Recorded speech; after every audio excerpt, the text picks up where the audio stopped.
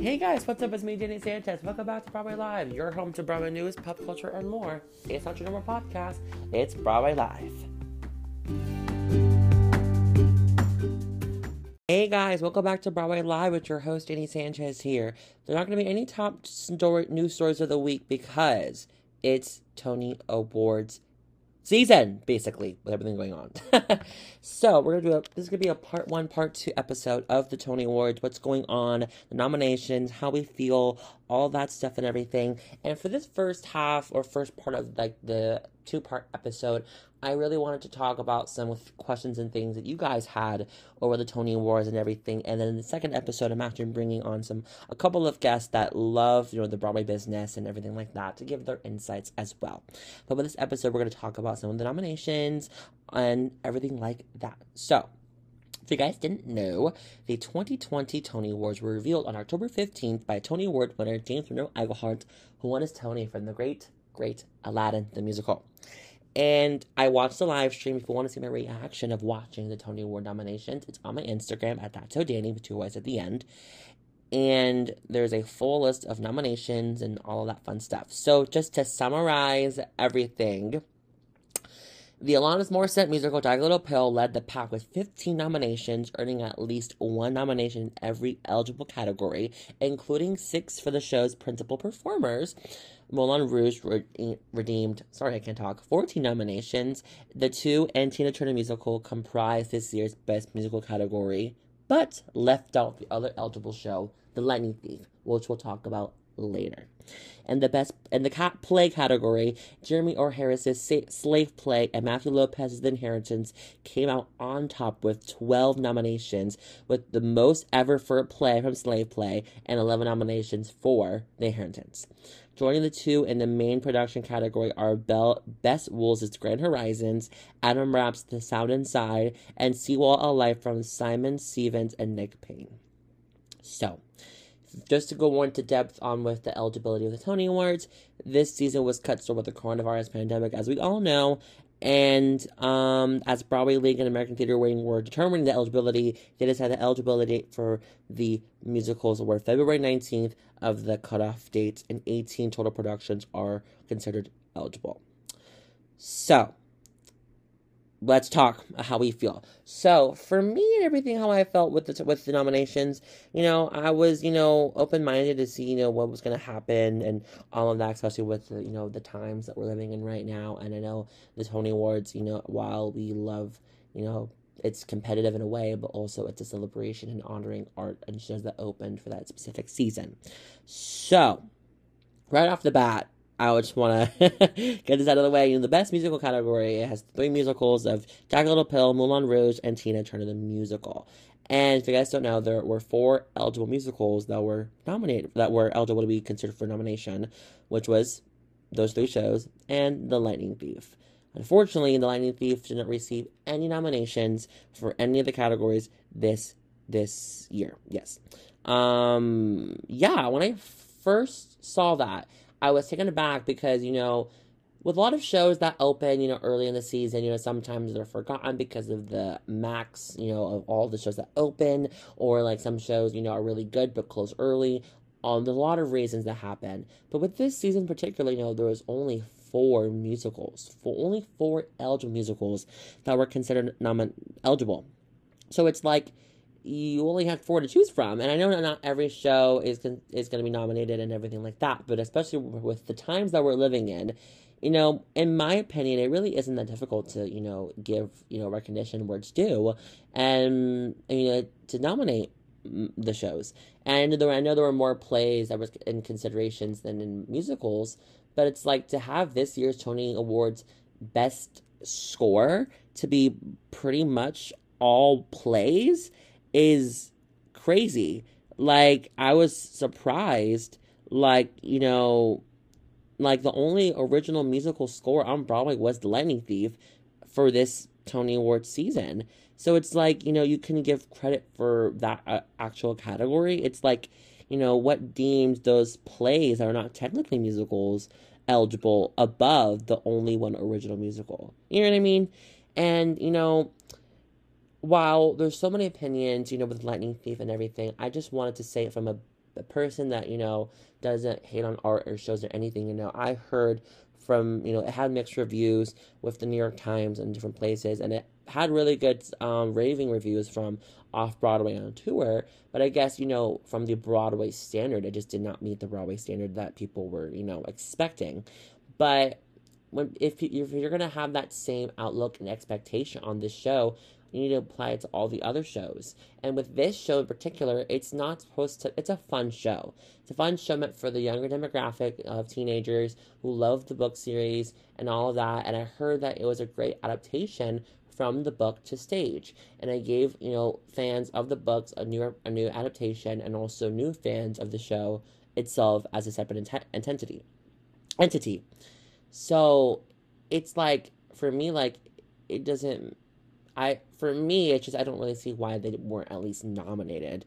That's just my opinion. Like, with the Tony Awards committee, it's full of the different demographic of older people, and I don't know, like, probably not. This show is not probably in their radar, but it's a show was on Broadway for a reason. So I honor the show for what it is. And, it's not a deep, in-depth catharsis as with Sondheim. Like, it's literally a fun musical about acceptance and, family and friendship and just fun. And that's what this show gave. And the fans, had a huge fan base. And there were 12 Broadway debuts, and Chris McCarroll, who's an amazing performer from Les Mis to Lightning Thief right now, like, he is so amazing at what he does. And I heard, like, people were captivated by his performance as Percy Jackson. And it's like, I've been seeing a lot of tweets and things from, like, on social media, and it's like, there was one in particular where it's like, what message are we sending to the younger generation of theater, of, like, are we going to appreciate shows meant for the younger demographic, and also for shows that are, like, original musicals? It's like, not like original, like original music. It's like, are we going to respect and honor that? It's like, what's considered eligible and what's not, and what person's eye, because art is subjective.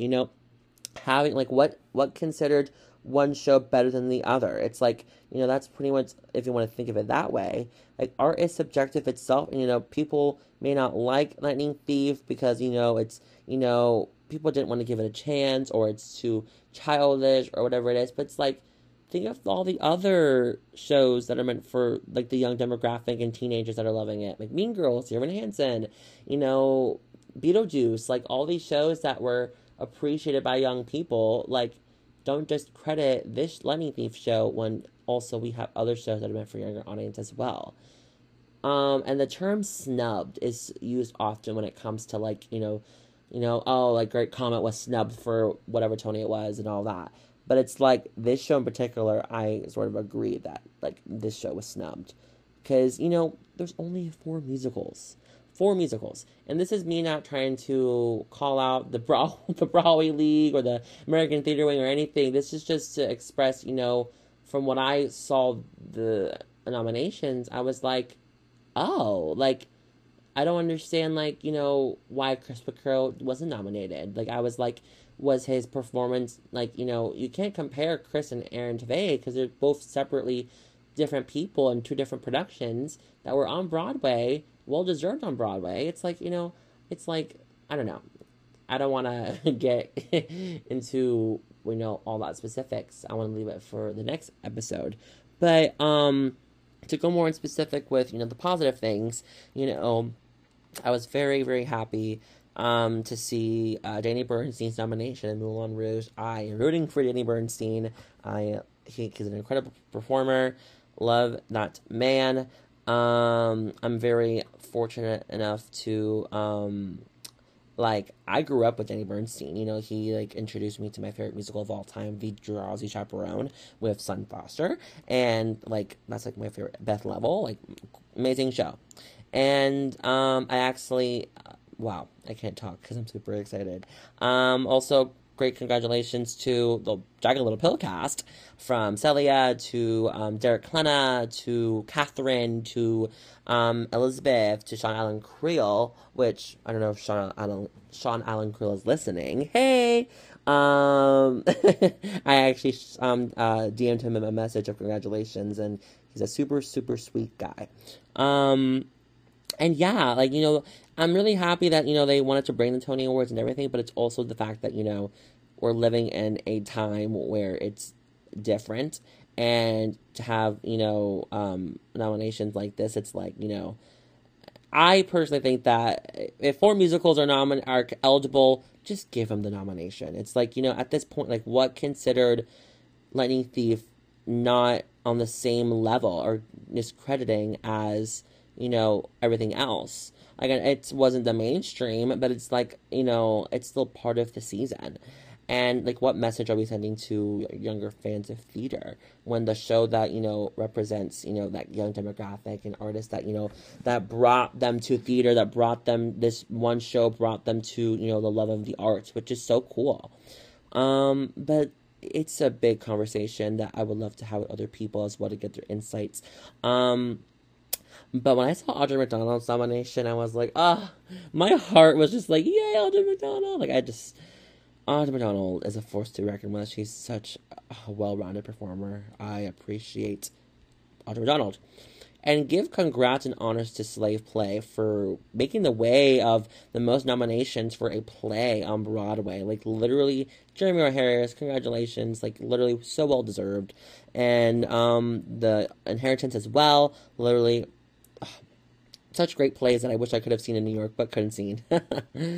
So that's basically a little bit of the Tony Awards and what's happening and everything. I have a lot more things to say on this topic once, we have part 2 of this episode, because Tony's is going to be a long thing. We'll talk about predictions. We'll talk about, what we think and whatnot and all that, and the future of the Broadway community and so forth and so on. I'm not going to reveal the guests yet, it's a little bit secret, but I'm super excited for the next installment of the Tony Awards series. We're still going to continue on our conversations on Broadway Live with more conversations on mental health, POC representation, LGBT, so forth and so on. All that. If you have any ideas and suggestions of what topics or guests you want to see on the podcast, please shoot me a message on Instagram or respond to my Google form on my website, which is in the link on my Instagram at That's So Danny with 2 Y's. More social media and more things of Broadway Live is coming in the near future, and possible merch. I'm super excited with that. Big thank you guys to all of our supporters and listeners to Broadway Live. We couldn't have done this without you, and I just thank you all so much for your just constant amazing love and everything with this podcast. Literally, the last episode was so fun to make, and I'm just super honored and excited. Hello to all the listeners in the US, Portugal, UK, Canada, Ireland, Belgium, and Singapore. You are loved. Love you all so much. And stay tuned for next week for the next installment of the Tony Awards nominations tea. Super excited to bring that with you guys. And thank you guys so much for listening to Broadway Live. Hope you have a great, amazing day. Bye-bye.